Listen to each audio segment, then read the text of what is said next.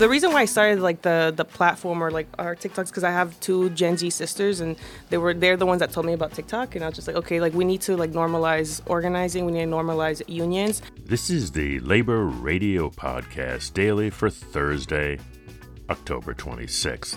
And basically, the reason why I wanted to start it was because my coworkers are not unionized at workplace out in Los Angeles with two different nonprofits. But the second time, because they had aggressively, like, you know, were trying to union bust like so intensely, and it was during the pandemic. It was like, what resources or what do we have at our disposal as workers to be able to like put pressure on our employer? And social media shaming. Yeah, no, but it's powerful. It's powerful.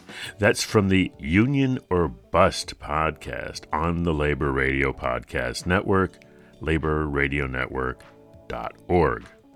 Today's labor quote is by Takesha Martinez. Unions and union jobs build community. Their time on the picket line puts food on everyone's table. I stand with UAW and our own Local 171 in their fight for a fair contract. In today's labor history, on this date in 1825, after 8 years and at least 1,000 worker deaths, mostly Irish immigrants, the 350-mile Erie Canal opened, linking the Great Lakes and the Atlantic Ocean.